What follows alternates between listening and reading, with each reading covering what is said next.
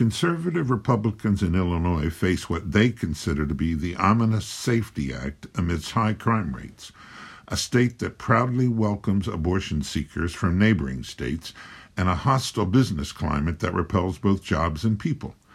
A liberal governor who can rely on a pliant legislature with no statewide Republican office holders leaves them with little recourse.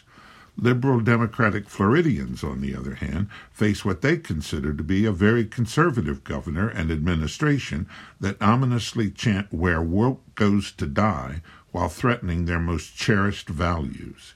Forget who is right. Both groups deserve a voice, a hearing. Neither gets that hearing because both live in one-party states. Among the vital functions that political parties perform are balance, moderation, and restraint. Proposals need to be examined, challenged, and refined. Genuine debate requires a diversity of opinion. Political scientists agree on very little, but they do tend to agree that two-party systems generate these invaluable benefits. Such a system is devilishly difficult to reconstruct once it is lost, but we must try. We must remember the warning of Lord Acton, who admonished that power tends to corrupt. Absolute power corrupts absolutely. I'm Bob Evans, and that is my perspective.